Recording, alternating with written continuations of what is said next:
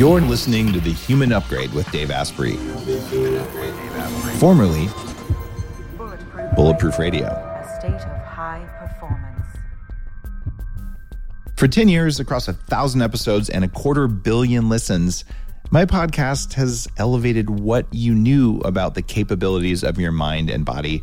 And because we're at the 10-year anniversary, I'm evolving Bulletproof Radio even further in my plan to upgrade humanity, and I'm evolving myself as well. I invite you to expand your knowledge, explore your performance, and embrace your possibility with The Human Upgrade. You'll meet bright thinkers and radical doers who push the boundaries of science, technology, personal development, and human performance in every way imaginable. Every guest you listen to, every topic you learn about, every new idea you discover on this podcast is there to move you forward. Join me on this next evolution to upgrade your mind, body, and life. And be sure that you're subscribed to The Human Upgrade with Dave Asprey on your favorite podcast platform so you hear every single episode. My commitment to you is that the time you spend with me on The Human Upgrade will always return more value to you than you spent on it. Today, we have our live studio audience from the Upgrade Collective, which has a lot of new members after the Biohacking Conference. Welcome, new guys. It's super fun to be in the live audience. And I think we're going to have some time at the end of the show for you to ask some questions of today's guest. And it's really relevant because he's been on the show quite a while back. And he came out with a new book called Sparked, Discover Your Unique Imprint for Work That Makes You Come Alive. And if you've listened to me for a while, you've heard me talk about being an entrepreneur, you know that I tell you, don't spend time on stuff that sucks your energy. And I learned that from Dan Sullivan, one of our village elders who's been on the show, I think twice now, and a guy I really admire who's helped me on some of my entrepreneurial learning. Well, this goes deeper than that kind of work. And it's a carefully curated book with even a quiz that tells you what's actually going to make you come alive. Because guess what? If you get paid to do something to come alive, your outcome at the end of the day is going to be a lot better. So with no further ado, our guest is Jonathan Fields, who is the author of not just this new book, Sparked, but also host of the Good Life Project podcast, which has done exceptionally well. Jonathan, welcome back to the show. It's always good to be hanging out with you. Thanks for having me. Why this topic now? Man, I started into this topic 2 decades ago. The fact that the last 2 years have dropped literally the entire world into the biggest existential questioning in generations is not something that I saw coming. But we are in that place. Like as we sit here, you know, depending on the research that you look at, anywhere from 25 to 50% of people are either have quit their jobs or in the process of quitting or seriously considering it. And while the current circumstance has certainly played a role in why people are doing that, you know, the level of pervasive systemic discontent is nothing new. You know, the level of misalignment between how we invest most of our waking hours and the things that truly nourish us has been there for a really long time. So this is a moment where I think it's all bubbling up to the surface right now. And people are really re-examining, you know, so many of us made a bargain in our late teens or early 20s when we stepped into our, you know, quote, working life. And we're looking at that bargain now and saying, you know, okay, so that got me here, but is the way that my work is making me feel, is that the bargain that I want to keep going for the next 10, 20, 30, 40 years? And a lot of people are saying, no, you know, they may not know what the bargain is that they want to step into, but what they're getting clear on is the fact that the way their work has made them feel has satisfied certain needs, for sure, security, safety. But the more existential needs, which tend to really become more important when we get a little bit further in life, those have generally been set aside. You know, part of that bargain was maybe later. Later's here. Isn't the reason we pay people is to do stuff they wouldn't do for free? Like we don't have to pay people to eat. We don't have to pay them to have sex. Well, not usually anyway. There's a couple of people here in the Upgrade Collective where I'm not so sure, but just kidding, guys. I love you all. But the whole point there, it is kind of isn't work supposed to be unpleasant at least some of the time?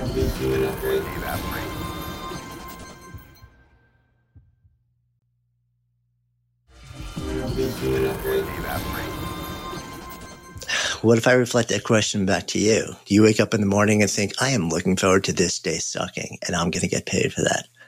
There was a point in your life, like we know your story, where, that was the way that you lived. And dude, I loved putting auto parts in boxes in a 95-degree warehouse in the middle of summer in Central California. It was great, man. Was that then not the most purpose-filled thing that you've ever done?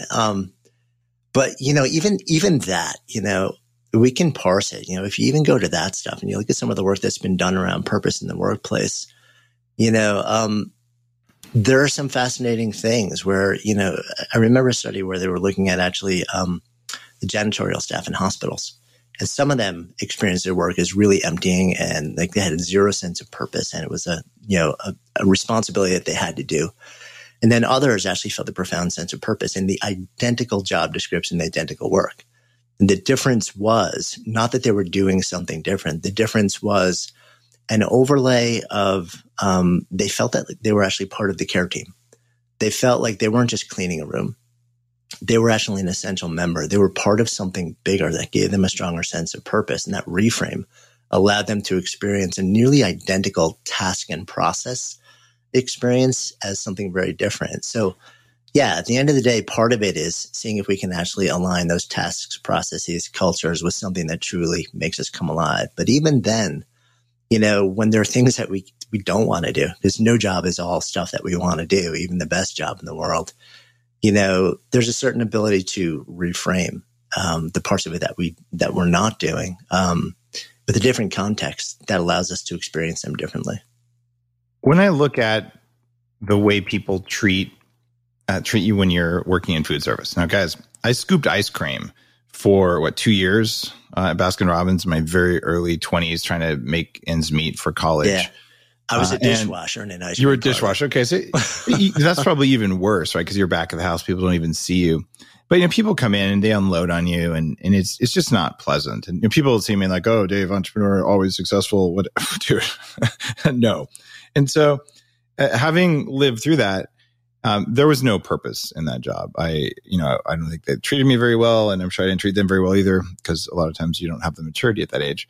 But the reality is that I look at where I am now. Okay, we've got the Upgrade Cafe in Victoria and in Santa Monica. The one in Santa Monica has been open for almost 8 years. We have people who've been there the whole time. And there is purpose in that job. And, I do everything we can to show why it matters, but the customers also do it too. And given that we have a huge shortage of people doing what you would typically call grunt work, like washing dishes, scooping ice cream, driving trucks, stuff that actually should be getting gratitude all the time and doesn't, is it a lack of gratitude that sucks the life out of the jobs? Or is it just that no one's willing to do them? It's probably somewhere, it's probably a yes and not an either or with something like that. And there are probably other factors as well, that go into it. I think also, especially now, because 2 years ago, we didn't have the same problem. And I think a lot of it really has to do with we are in this very, very altered state right now where people are just deeply re-examining every part of their lives in a way that we haven't before. And there's a willingness and an unwillingness to step into certain decisions, certain relationships, certain investment of energy. That's just changed. People are really, they're asking different questions. And that's going to take, there's a bunch of disruption and some reshaping of the landscape of business, and work and careers. It is going to require reshaping. And I want to ask you this, because your Good Life Project work that you've done for 700 episodes, we've interviewed some similar people. You've done a lot of personal development, people haven't, but Gretchen Rubin, James Nestor, and Bishop Michael Curry are examples. Part of me feels that we're kind of at an energetic point in society. Humans we're both individuals, but we're also part of a complex organism that can shift, like a beehive or a herd of sheep or whatever. There's individuals, but the herd goes somewhere to eat for some reason. I'm getting a pretty strong sense that we're at a big inflection point. We're going to go in one of a couple different ways, and part of that inflection point is people reassessing their career and saying, "I got to do something that matters." Or at least something that doesn't suck the life out of me. Do you feel like this is a societal movement? Is this caused by sunspots or caused by bad algorithms banning stuff from YouTube? Or like what's behind it all? I think there are a couple things. I think one thing is that, so if you look at an individual level, what are the things that normally make somebody make a profound change in behavior? That is not just, BJ Fogg's and someone we both know. It's not just a dot change, but it's either a span change or a lifetime change. Like, this is really big and different. On the individual level, it's rare that somebody makes a really big, profound change without some sort of big, profound disruption dropping into their lives that has them question their existence, their mortality, the way that they spend all their waking hours, the fundamental nature of how they interact with the world. That's what's happened at scale.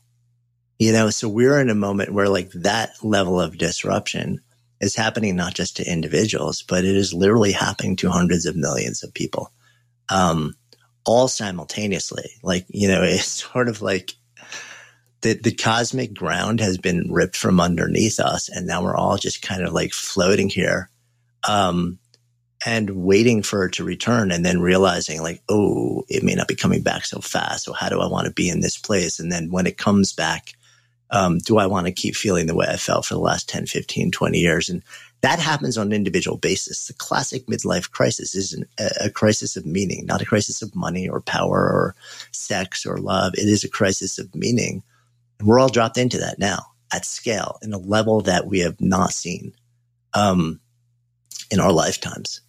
And my sense is that you add that to a level of profound discontent and lack of satisfaction that has been brewing underneath the surface for 3 generations now, and a change in the assumptions about what people want and expect out of the way that they show up and devote themselves. It's all kind of mixed into this soup of re-examining and reimagining that we haven't seen before, and that's why I think, you've got so many people quitting jobs, often without something else lined up to go to, which would have been unheard of, 10 years ago.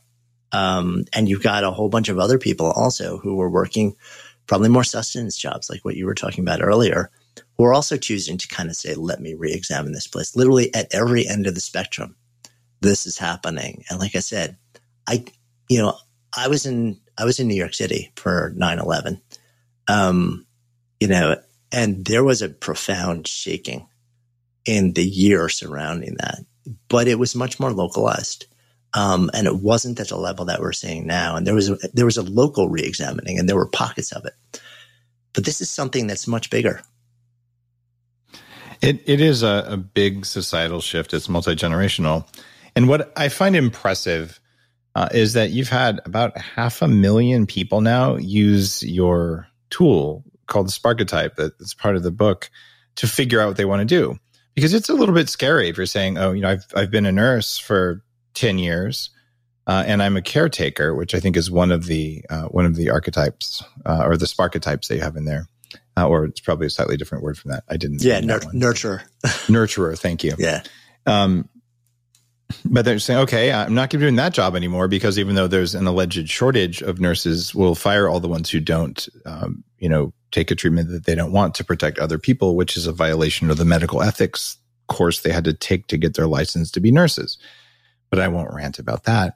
Just that there are literally 1 million nurturers looking for work right now. Like it's a once in a lifetime change for, actually you could do this anytime individually, but as an employer or as someone who's thinking of starting something, there's more people, good people who think for themselves available right now than you could ever hire, ever, as long as you actually can match up what you ask them to do with what they ought to be doing. So what have you learned from 500,000 people? Yeah. And as we have this conversation, it's probably closing in on closer to 600,000 people now, probably about over 30 million data points from all that. And so we got some really fascinating, both quantitative and qualitative intel from this over the last 4 years or so. One is that we all do have this unique imprint for work that makes us come alive. And let me be more precise with the language too, because coming alive is like a really nebulous phrase, right? So when I talk about that, I'm talking about the confluence of 5 different states, each of them well-researched and critical to human flourishing. One of them is meaningfulness, the feeling that what we're doing actually matters.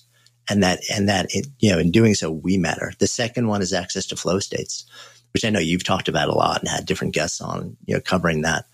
The third one is excitement and enthusiasm. The org world calls this engagement. I like to use human words. So it's like you wake up in the morning, and even if it's really hard and it's a lot of work, you're actually excited to do it, and it energizes you. The fourth is what I'd call expressed potential, or the feeling that you're not stifling anything, that all of you is being brought to the task, that there's no sense of repression happening. And the fifth one is purpose, and that operates on two levels. One is a more immediate sense of purpose. You're working towards something that you're clear about and it matters to you. But then more broadly, purpose in life, that you've kind of had this feeling like you're doing the thing that you're here to do. So when I say, we all have an impulse for work that makes us come alive, I'm talking about we have this thing inside of us that compels us to invest effort in a way that gives us those 5 feelings. And one of the things that we've learned actually is that these impulses are real. Now, in some preliminary data in a secondary study, a phase 2 study that we're working on, I'll share, we got about a 93% accuracy rate reported back to us with the assessment that we developed in 2018. But also we've got really fascinating correlation data coming out of it. So those 5 states, we basically asked people, how often do you feel like you're doing the work of your Sparketype in your work on a day-to-day basis? And we've seen really strong correlations. The more people say they're doing that work, the more likely they are to tell you that they have a feeling of profound meaningfulness and drop into flow. All those 5 things.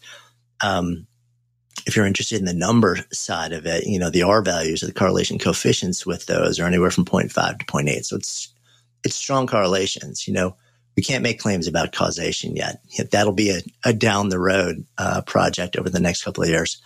So one of the things that we know is that actually, with a big data set, that we are really seeing a powerful correlation between doing this work, following this impulse, this red thread that exists inside all of us, and actually all of these 5 critical states for human flourishing, the ones that we aspire to, the ones that make us feel good.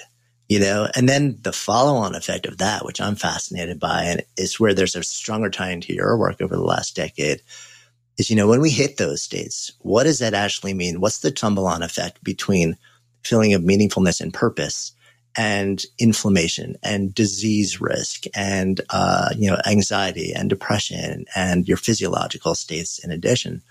That's a way down the road thing. But I'm excited to sort of push it there over the next 5-10 years and see that.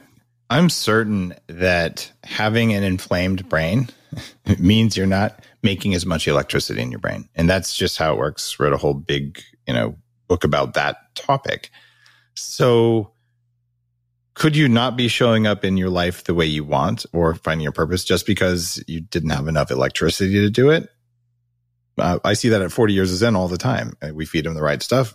They can actually raise voltage in the brain. It's trainable. So I think I don't have any doubts about that because I've already seen enough evidence, even though you don't need double-blind clinical trials for that. But what I'd love to know is, and by the way, guys, Sparketype, SPARKE type.com is the survey that lets you figure out what are the things that give you spark. And my answer there was terrorist No, sorry, that's not one of the categories. My answer was maker/scientist. What I want to know, because all the members of the Upgrade Collective who are in our live audience, they're all doing the test right now. And it looks like we have sage, maven, maker, scientist, nurturer. What are the other possible answers that come out of it?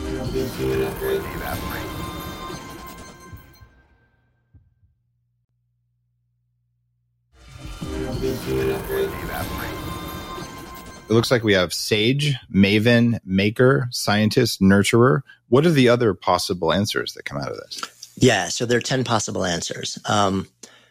Maker, maven, scientist, essentialist. And the impulse for the essentialist is effectively to create order out of chaos, clarity, utility. What we see, though, is when functioning at the highest level, they actually experience that not just as utility, but as beauty, as there's elegance that they'll associate with the outcomes. We have the performer, which is about animating, enlivening interactions, moments, or experiences. We have I think you referenced the sage already, which is all about awakening insights, about illumination. We've got the warrior, which is gathering, organizing, leading, and very often protecting. There's a very fierce energy to that state. And while we talk about leading as a skill very often, there's also an underlying impulse that some people have to do this from the youngest age. We've got the advocate. The advocate is all about championing. It's shining the light on ideas, ideals, individuals, communities. Brutally hard impulse to stifle. And when it does, the release valve on that looks really big. The nurturer you referenced, the fundamental impulse there is lifting people up. It's elevation, giving care and taking care, often when others either can't or won't. It's a deeply empathic impulse. Very often, one of the triggers or the things that trips up that person is they don't take care of themselves because they can't conceive of them turning this impulse on themselves when so many other people know it. Oh man, that's a big statement right there. I'm a member of Jack Canfield's group called the Transformational Leadership Council. Are you a member? I'm not, no? but okay. I know what it is. You're familiar with it. So this is a group of largely nurturers, people who give enormously, many leaders in personal development. And it was a big honor to be invited in. But the reason he put it together is that no one ever, they don't take care of themselves and they never take time for it. And even doctors get this caregiver fatigue. And sometimes if you have someone with Alzheimer's in the family, caregiver fatigue is an issue, but they were getting it. So Jack put the thing together 20 years ago, get together twice a year and just take care of each other. And it's actually really fun. And it's been a path for me to meet some amazing elders and just a lot of wisdom. But the impetus for that is to solve the problem you just identified.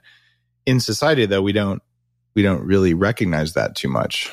Yeah. And each one of these different impulses, has a readily identifiable set of tendencies, behaviors, and preferences that wrap around it. Thus, it forms an archetype, which, are the things that I call Sparketypes, and they also have dark, they have triggers similarly.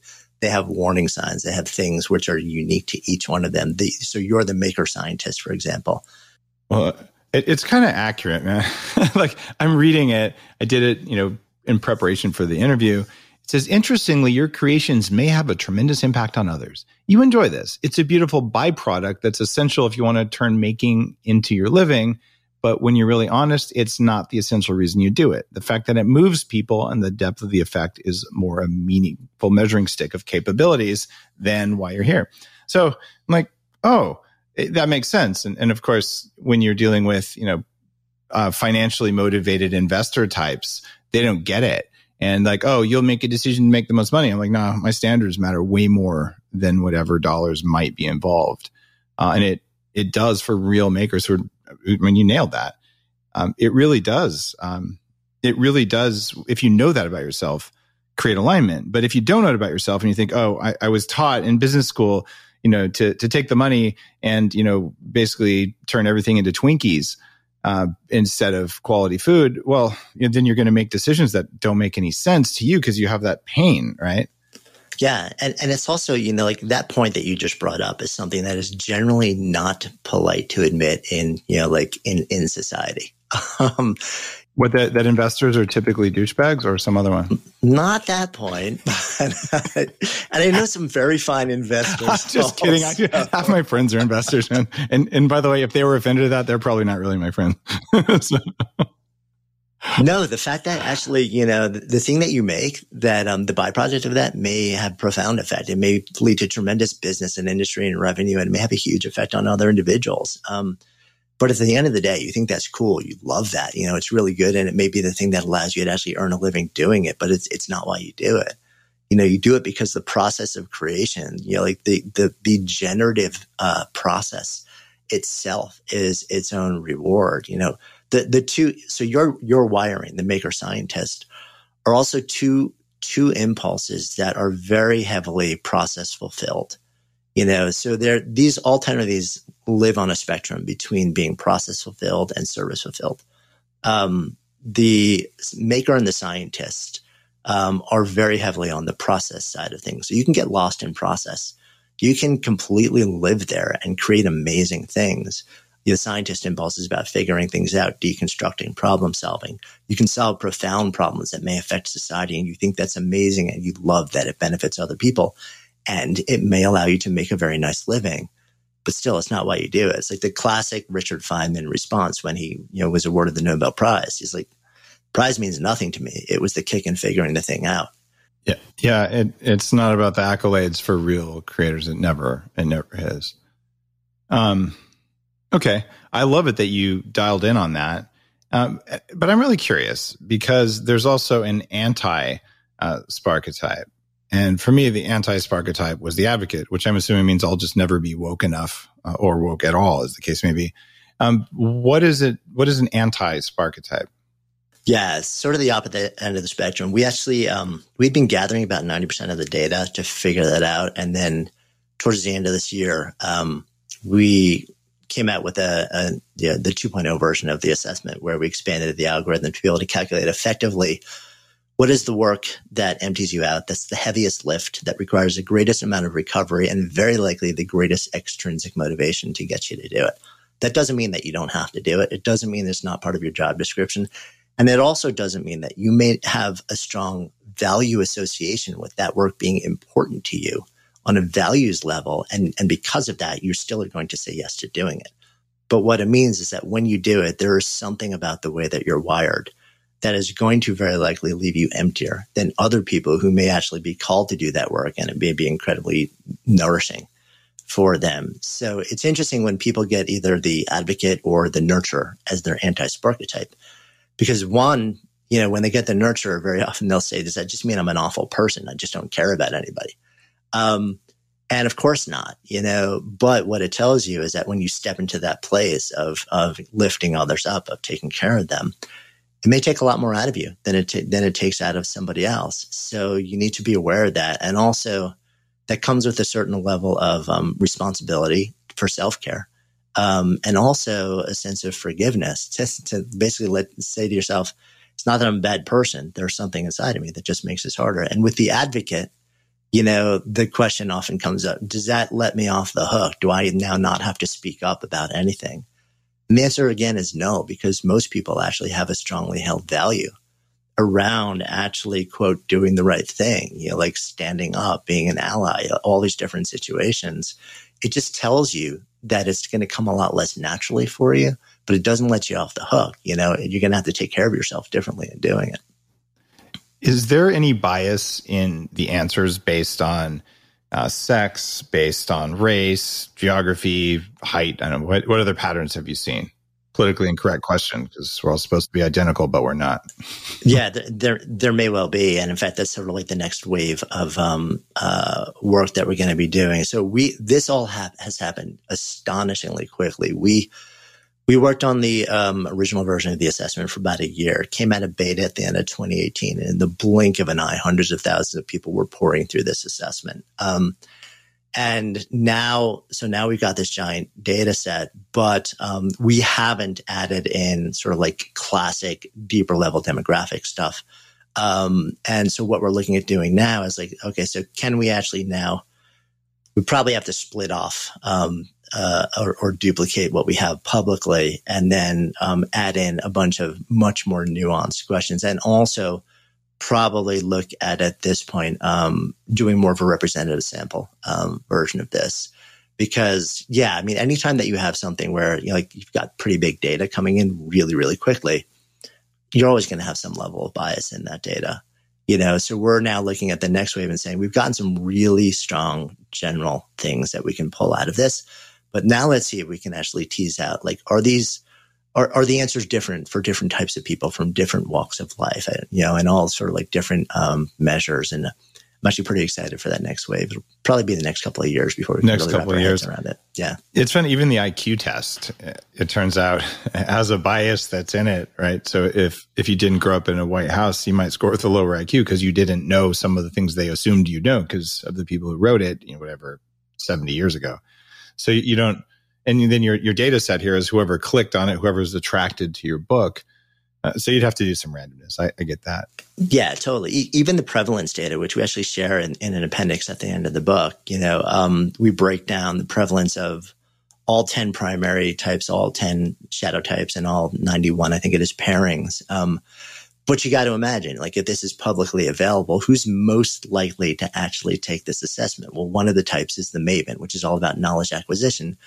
So you got to imagine there's some bias that skews towards that person in the prevalence numbers and the data.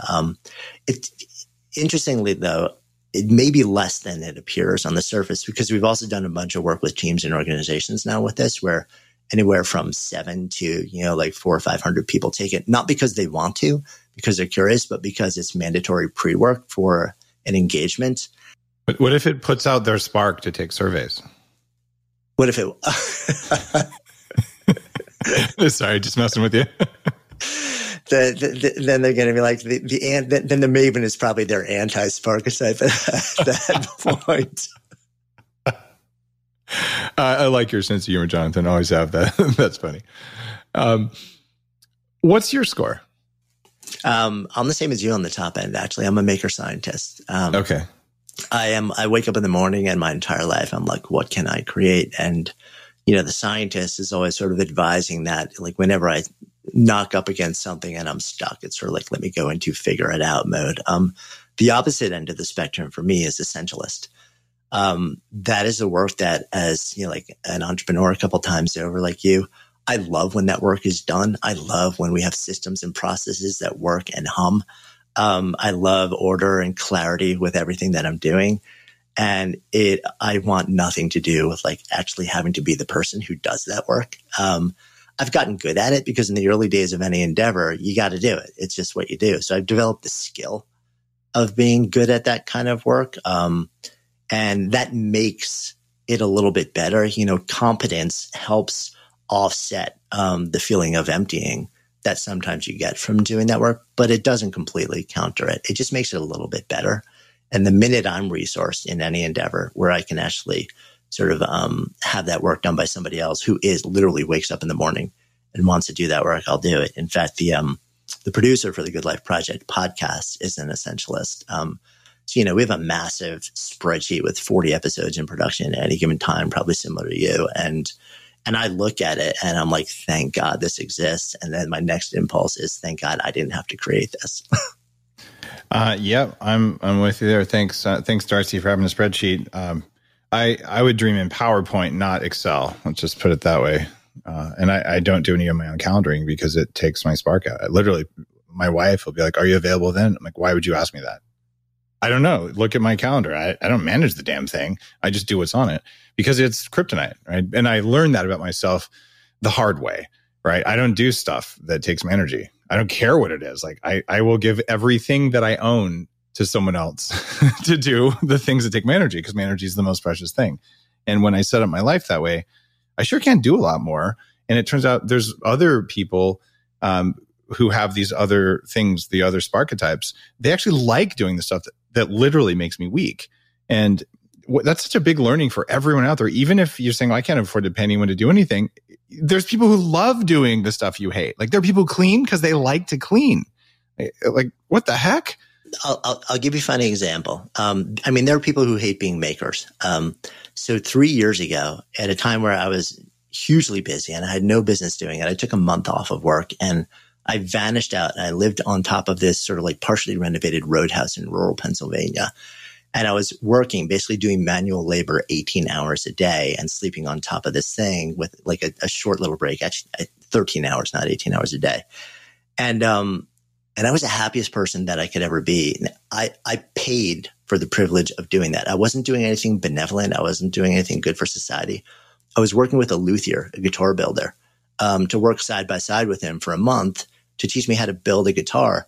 I paid thousands of dollars to spend probably 5 times more hours than it would have taken someone who's competent at making this instrument to create an instrument that was nowhere near the quality of what I could have just like bought off the shelf for a fraction of the price, and so literally there's somebody else who was doing this identical job 5 times better than me and getting paid to do it. And here I am living on the top of a roadhouse in rural Pennsylvania, paying thousands of dollars for the privilege to do the exact same thing purely for the way that it made me feel. Wow. So you're willing to just go for the experience there. which is really cool. I'm asking around with all of our live studio audience to see if we have any primary advocates. What was your your anti Sparketype? Oh, for me? Yeah, no, it's the essentialist. So like that's right. You mentioned essentialist. Okay, so yours was essentialist. We had a few essentialists, but I was looking to see if we had any primary advocates floating around. So it's interesting because I've gotten to know some of the people in the audience, and we've chatted a few times. So I kind of have a sense for you. But it really does map quite well. It's a neat framework, and it's a new one, and you've got enough data that I think it's quite real. And I want to go and we're talking about what's quite real. Let's assume that when someone takes this, they go, "Oh my God, I'm in a career that my parents told me I should be in, and it's totally wrong for me."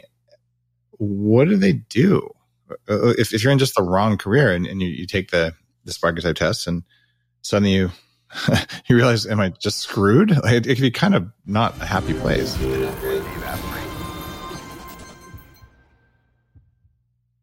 When you hear someone talk about blood sugar, you might zone out. That's because a lot of us think that it's only relevant to people with type 2 diabetes. But blood sugar is a topic that everyone should understand. If you want to feel good and have energy, you need to balance your blood sugar. Research shows that even healthy people have wild swings in their blood sugar right after they eat, and spikes in blood sugar make your pancreas work harder.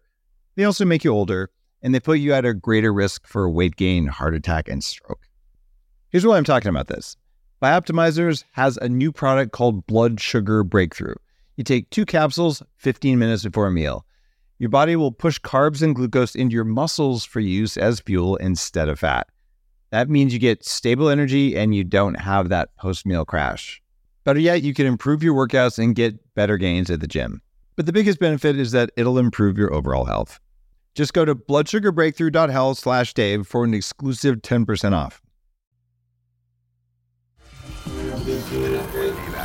If you're in just the wrong career and you take the Sparketype test and suddenly you realize, am I just screwed? And that happens with a fair level of frequency.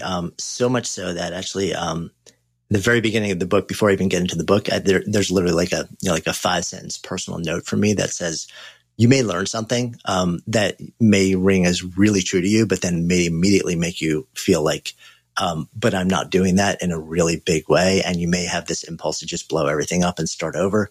Please don't do that. Right. If you're 19 years old and the stakes are low and there's not a whole lot riding on it, sure, whatever, maybe that's okay. But for the average person who's further into life and you got responsibilities and, it's not just your decision. It's not just your life. And it's going to be really, really painful. The good news is that there's actually a tremendous amount that you can do to reimagine what you're doing. There's a bunch of research in what folks in positive psych and social sciences call job crafting, which essentially says, what if you actually took the same job with the same on-paper job description, but once you understood something that is more important about what you need and don't need, you look at that identical job and you look for opportunities to do more of the things you already do that give you that feeling of coming alive. You look for new things that you're not even doing, but they are available to you, even if it means stepping outside of the confines of the job description for which you were hired. Maybe there's another project or another team that's adjacent to you, and there's something where you could actually help out, or maybe your own team. But, you've never actually said, I can do this or I want to do this. Once people actually understand what it is that will give them the feeling that they want, you're profoundly differently equipped to start seeing opportunities to do more of it and to do less of the emptying side. And there's data on this that shows that you actually can make really big changes very often enough so that what appears on paper to be the same thing is experienced in a really different way. And it makes you feel very differently. And even if you don't get all the way there, you can almost always make it a whole lot better. And if you have, for example, a value around financial security, let's say I have a really strong held value around supporting myself and my family. Maybe I have extended family, cousins, parents, grandparents that are relying on me. And that's really important to me. So I'm not just going to blow things up. If I can honor that value, but then take this thing, which feels really emptying, and make it first a whole lot better. So now it's just kind of fine. Or maybe even this is actually half decent. Like there are a decent amount of times where I feel like, yeah, like I feel alive and lost in flow. That transforms sort of like the overall experience, because now you get to honor a non-negotiable value and you feel a whole lot better. And then you start to look outside the confines of the actual like JOB and say, okay, so what are the activities and the pursuits and the hobbies and the roles and the devotions that I can fold around this that will 100% give me that feeling? And the blend of that experience, very often honoring values, optimizing your central job, and then building around it things which are truly steeped in the expression of your Sparketype. It gives most people almost everything that they need. On the rare experience that somebody still gets to that place and they say, you know what, still not there. That becomes a moment where then you start to look out and say, okay, now does it actually make sense to take the nuclear career option? Now does it make sense to consider blowing it up? But when you do it from that standpoint and that state, now you're doing it from a place of deeper self-knowledge, of optimized well-being and state of mind, of confidence, rather than from a place of emptiness, of futility, of victimhood. So when you step out and you actually look to create or find something, that is much better aligned with that, impulse and set of values for you. You do it in a very different state of being and state of mind, and the world tends to respond to you in a very different way. So it's a wholly different experience than if you just woke up one day and said, I'm tapping out. I'm just going to blow it all up and then figure it out from here. It seems like if you're one of those people who has been illegally and unethically fired for not giving up your biological autonomy, that this might be a good, and it's totally free, a good test to take to see what your new career direction is. And I want to tell a little story from very early in my career. I was probably 25 before I went to the company that made me briefly a multimillionaire in my 20s, before I lost it all. I was in an IT department at a company called 3Com that was once a challenger with Cisco for computer networking. And I decided I was going to get a certification in project management. This is the land of spreadsheets and Gantt charts. And I wanted to do it because I sucked at it. And my algorithm was I should make sure that I'm not weak at anything. So I put all this effort and time, got my boss to pay for a course. I never even finished the course. I couldn't even stay awake in the classes for the course because it was such a kryptonite sort of thing to do. And that was maybe the first time in my mid-20s when I realized, you know what, maybe I just suck at this. And it's not that I suck at it. It's that it's so much resistance. And half the resistance that we have is from like trauma. Like something bad happened to me once when I did that. So I have this sort of like I'll procrastinate, I'll do something else. And then others, it's because it's just not in your nature and it's not a trauma-based thing. How do we sort out when we feel resistance because it's unnatural for us, which I think is where you're going with the Sparketype, versus I have resistance because, someone was mean to me in 7th grade? Yeah, that is such a good question. It's one that I've been trying to tease out. And a couple of thoughts come to mind. One, I don't think there's a clear and obvious answer that's right for everyone there, because we're not all one homogenous being with the same level of trauma and the same history. So it's going to show up differently for all of us. I have a bit of an unusual litmus test for me, which is things tend to show up physiologically. I look to my physiology as a really important tool for discernment. And it's largely about where I feel it, in an odd way. So I'll try and rationalize things. I'll make lists of how do I actually feel about this? What are all the pros and what are all the cons, and how is this landing for me? And I'll literally ask myself, what is the fear that's coming up involved in this? Is there fear? And what are my coping strategies? And so I'll try and really deconstruct it with a little bit of a homegrown CBT approach. At the end of the day, very often I'm tapping into how something makes me feel. But whether something is a fear response or not, or a trauma response or not, is an interesting thing. We had a friend of mine in the very early beta testing of the assessment, where I could, the data was coming in slow enough where I could actually see who was taking it and how they were answering. I saw somebody answer, and they came up as a performer, but this is somebody who I knew to be sort of like a very detailed, operated, meticulous operations person in a startup, and very behind the scenes, like very intentionally not forward facing, and but absolutely meticulous with systems, process, documentation, and actually this person came up with their lead Sparketype, their primary as a performer, and I was like, that feels weird to me. So I reached out to her. I was like, does something go wrong with the algorithm here? Like, do we actually need to, because I want to deconstruct it.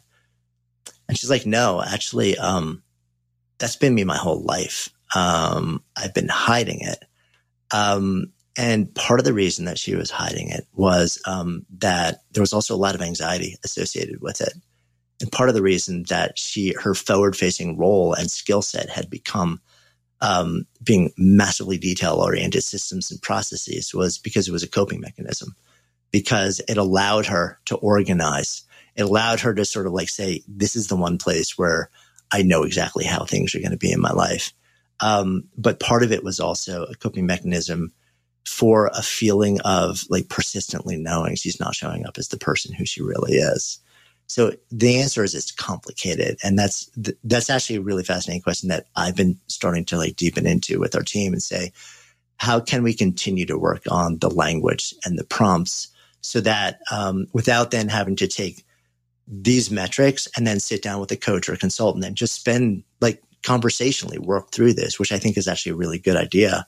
How can we keep improving on the language and the ideas that we're putting into the tool itself to try and tease these things out at a higher and higher level? So I'm sort of like right in the middle of this question right now. I think you'll find something really valuable in what you said there. And this is for everybody listening. That idea that where in the body is it? That's one of the questions that I've asked countless numbers of times during 40 years of Zen when people are sorting out this sort of stuff, instead of trauma versus, core attribute, et cetera. And yeah, you feel it in your gut. It feels different. But if you're not trained or you didn't hear it here or read a book or do some yoga class or something where, especially if you're an engineer or process driven, hold on, that one was in my gut or my perineum or in my throat. Those mean something. Like there's data in that noise. I had no idea there was any data below the neck until I was about 30. So your answer there was it was actually very finely nuanced. Well, you can tell because if it's trauma, your gut clenches up or your heart closes down or something. And it doesn't do that if it's going against your core nature. Yeah, no, that's for me, that's always been a huge help. But like you said, it takes a certain level of awareness to get to that place. It's one of those things that's on your life path. And if you're at the beginning of your career and you hear this, well, this is important because one thing you can do is, in my job where I realized I suck at project management, like, well, I didn't have to do that to be successful in that job. Right. So you can almost always tune your job. And it's one thing, if you're washing dishes or scooping ice cream, well, your job is to scoop the damned ice cream. But there's nothing that says that I couldn't come up with a new process for organizing things so I could do less work, because I did it all the time because I was bored. And it's in my nature to do that. Right. They didn't pay me for it, but at least I was less bored. Right. So unless you have a very defined role, you can usually, once you know your Sparketype, say, I'm going to do more of that. And this weird thing happens. One of the people on my team with Upgrade Labs and with Bulletproof Media and all kind of came in with that situation. I'm like, well, find a way to do something that's more valuable. That's how you increase your compensation and your role in the company and all. And so within a year and a half of saying, well, figure out something that you like doing that adds a lot of value, she exceeded her wildest dreams in terms of comp, right? And it's because it was something that came natural instead of because she worked hard and pushed and struggled. And so I would just say, look, if you're, under 25, under 30, and you're not sure about this is one of those really important things that you don't want to miss. If you're retiring and you spend a whole bunch of time doing a bunch of shit work, so you have a lot of money, you also should do this. Like those seem like the two most important times. Am I right? Yeah, no, for sure. I think it's sort of like in the early days when you're really trying to figure out like the early path. And then, so many people, when they're thinking about the encore career, and they're like, okay, so now it's time to do something for me. But what is that? Like, what do I don't even know what it is that gives me the feeling I want to feel. So yeah, you're spot on. I think those are the two windows where becomes really important. Let's bring Joanne on to ask a question from the Upgrade Collective. And while Chris dials are up here, guys, if you're listening, the Upgrade Collective is my mentorship and membership group. We meet every week. You get tons of time with me, with my coaching team, and it's quite affordable, given all the support. And you also get a full course on every class or on every book I've ever written. There's a class that I teach, and thousands of people working together on answering questions and all of that. So it's called OurUpgradeCollective.com. And Joanne, what do you have to ask? Okay, thanks a lot, Dave, and thank you, Jonathan. This question is for Jonathan. Jonathan, I want to ask you about the current changes in society, which, of course, you're studying, by more people setting up personal life projects, whether setting up a private business centering on something they're passionate about, or setting up some kind of a different private personal life project. My question is this: is this chance for personal fulfillment threatened by maybe a cabal or small private number of people that is possibly attempting to corral people into mundane work they want done for their greedy purposes? So, kind of a big question. Yeah, it is. It is a very big question, and one that I don't know. I don't know if I can actually give you an answer to that, because it would probably require me to know something about a lot more and on a lot more systemic issues than I do. Like I confess that my focus is sort of so narrowly focused right now on really working with these types and focusing more on just our ability to express these, whether it's in our work, whether it's in something that we're starting that's more meaningful, or whether it has nothing to do with what we're getting paid to do. So whether there are forces outside of our own agency and our own immediate communities is something that I probably feel not well equipped to speak to, because it's just not really the area of focus for me. So. Okay, thanks. I particularly am kind of interested in, Dr. Mercola has pointed out that one person has purchased 242,000 acres of land, farming land in the U.S. That person's very interested in GMOs. And I guess I hope it never comes to the fact that we can't get some of the things we want, like good food and, other healthy things. Remember, can't is a weasel word. There's always a way. You can always go to change the laws of physics, or you could just take it back. And we're about to reach that point if things continue where they are. And throughout all of history, usually there's pitchforks involved. So I'm hoping the people who own the land understand there are some lines you can't cross. They're right on the edge of those lines. It's fortunate I don't own any pitchforks. I live in Canada. We just have maple syrup up here. But I'm gravely concerned with the stuff you're talking about. And let me ask you this. What Sparketype is most likely to lead a revolt? So, all. They'll just do it differently. That is a really good answer. What do you have concerns? If the NSA and CIA didn't already have access to your full database, or at least they had access that you knew about, could you do bad things knowing people's Sparketypes? Like punish them by giving them work that's the opposite of what gives them energy? Trust me, Amazon's already thinking of this. I have no idea, but could you do worse than we've already done to ourselves by the choices that we've made based largely on external expectation than our own inner impulses? Not so sure. Got it. So I like it that all of us are capable of creating change. And so when you say, I can't do anything about it, there are lots of things you can do. You just were not programmed to think about it, which means do your Sparketype, see how you would solve the problem, and just recognize there's other people on the team with the same goal, like you said, who would solve it differently. So let's move on to a question from Deborah. Deborah, you had a question, right? Hi, thanks. I just took the quiz and I'm a performer sage, which works out great because I'm a biohacking coach for actors. So I guess that works out perfect. Huh? There you go. But I wanted to find out if, does this have implications beyond just employment? Like, is it like the 5 love languages or something for compatibility for personal stuff?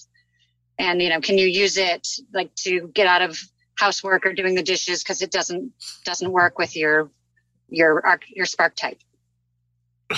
Yeah, I don't know if you can use it sort of like to negotiate getting out of certain things because it's just not my organic impulse. But does it have larger implications beyond the domain of like the thing you get paid to do? Yeah, very likely. We've had so many people come back to us and say, like, I took this, my romantic partner or my like colleagues or my friends, we all took this. And there are two things that people tend to say, which are really important far beyond the world of work. One is I feel validated, and granted, no other human being can validate another human being, but what it is effectively a tool that reflects back at you something, which is a truth that exists beyond the facade of expectation. And then in addition to that, a lot of folks feel seen. They feel seen for something that is not normally what they're seen for something that feels like a deeper truth to them. And they have language. They have language for that, both to explain themselves to themselves, but also to then talk to other people in their lives and say, this is me. Like, this is kind of who I am. This is a lot of the reason why I do what I do and why I am the way I am. And a lot of folks have shared with us that they've used that as jumping off points in a lot of personal relationships and conversations with family. That has been really, really opening, where it opens a conversation to a level of understanding and mutuality that exists beyond the domain of work. So yeah, I think you're spot on. That wasn't the original intention of doing the work, but what we're seeing as people run with the ideas and the learnings is that they are experimenting and seeing how it unfolds in all parts of life. That was a cool question, Deborah. Thank you. I got to ask you, Jonathan, what's your love language? It's the one that is physical touch, I think. That's probably not the exact language, but it was... I think that is it, if I remember right. Is that the language? Yeah, like you want a hug, basically. Yeah, basically, yeah. Like I could care less about gifts or like words of appreciation, whatever that one is. It's like, nah, just give me a hug, hold my hand. Give me a hug, not a stack of cash. Got it. Exactly, yeah. Kinesthetic is what Scott says it is. I'm going to go with what Scott from Upgrade Collective says. I somehow remember mine being like physical touch, but who the heck knows? But it's, I'm trying to remember mine. It's acts of service and physical touch as well, if I remember. But I don't know which one was up front. But same thing, like, gifts, unless it's an act of service gift, I just think like, oh, thank you. It's really nice. But, so is there a mapping? The reason I'm asking that is there a mapping, or would you predict a mapping between love language and Sparketype? They're pretty different domains, but I bet there's commonalities. I bet there is. I have no idea, but I've been asked. It's funny. I haven't been asked about love languages yet. I've been asked about most of the other major indexes, like strengths and Enneagram, especially these days.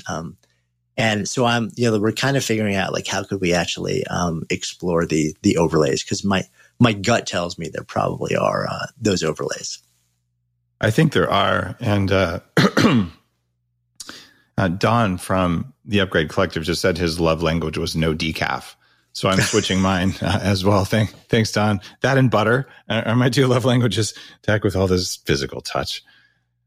Now, Jonathan, this data set of 600,000, probably 1 million people soon, we have really helped them figure out, all right, what's my purpose, but at least what are the areas to focus on that are going to give me enough energy that I'll just keep doing them, which is part of finding your purpose. Yeah. Where do you see it going? Where's a Sparketype 10 years from now? Yeah. I mean, it's funny because I never imagined we'd be here when I started this work. it's gained traction on a whole different level. You know, it started out as a project, as so many things do. And I'm an entrepreneur, so I'm constantly running experiments, and I never know which ones are going to gain traction. And that, because of the response to it, we ended up splitting it into its own organization, Spark Endeavors. And then the goal now is to continue to develop more nuanced understandings, and to continue to build tools that are helpful for people. You know, so we started with the assessment. 3 years later, we rolled out the 2.0 version of the assessment, which introduced the anti-Sparketype. Now there's a book which effectively takes a massive data set of more qualitative data through stories, use cases, and applications that's been just building in my head for a really long time, and like puts them all into one big thing that people can interact with. And now we're looking at what other tools can we build? What other program can we build to help people both individually step into this space and also organizations? You know, there's a lot of interest in the context of leadership, engagement, learning and development. And my strong belief is that organizations now that don't in some way recognize and invest in not just maximizing shareholder value, but also developing the human beings that allow their shareholders to have value from the get-go, they're going to lose out, because I think a lot of people are going to want more from the things that they're showing up to do.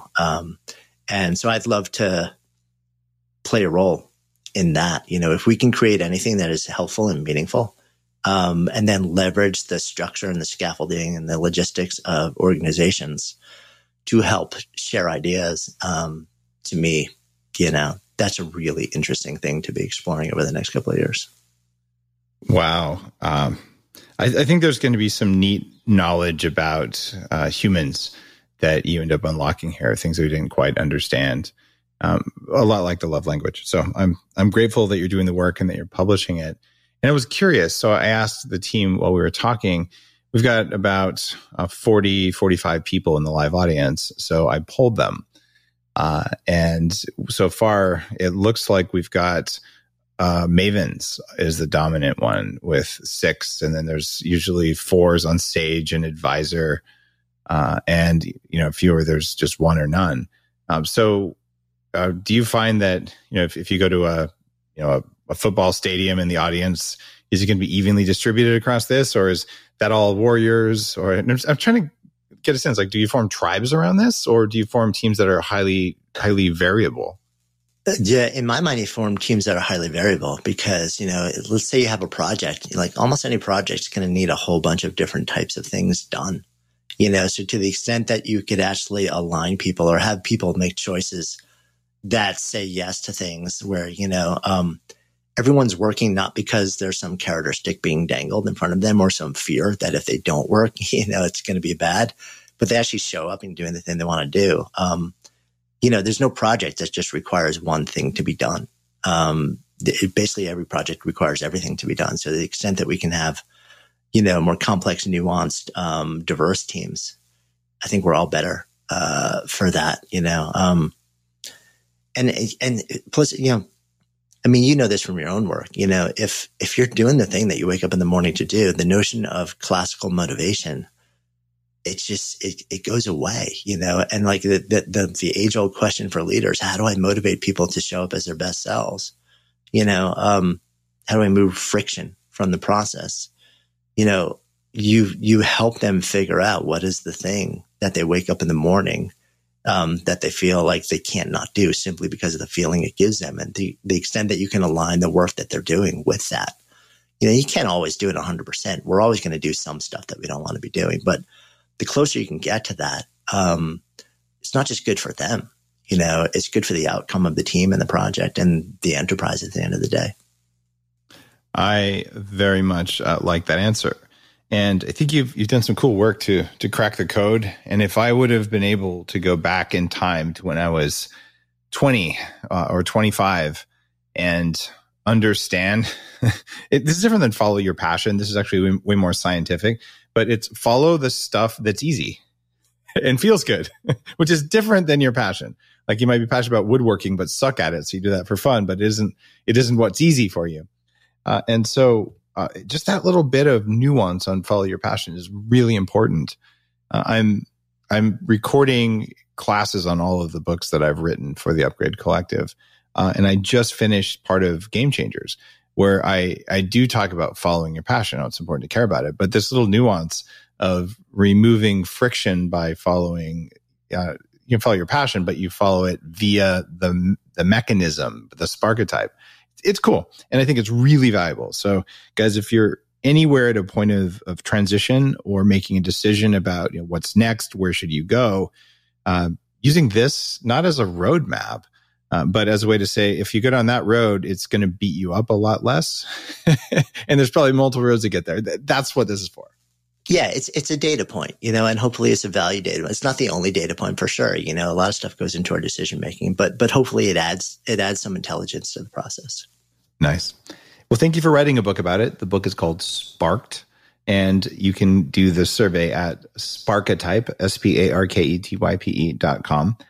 Jonathan, it's great to have you back on the show. It's been quite a while, and we'll stay in touch. Now that I know that I'm a scientist maker, and my anti one was kale. So we're good on that. Well, thanks for having me, Dave. It's always fun.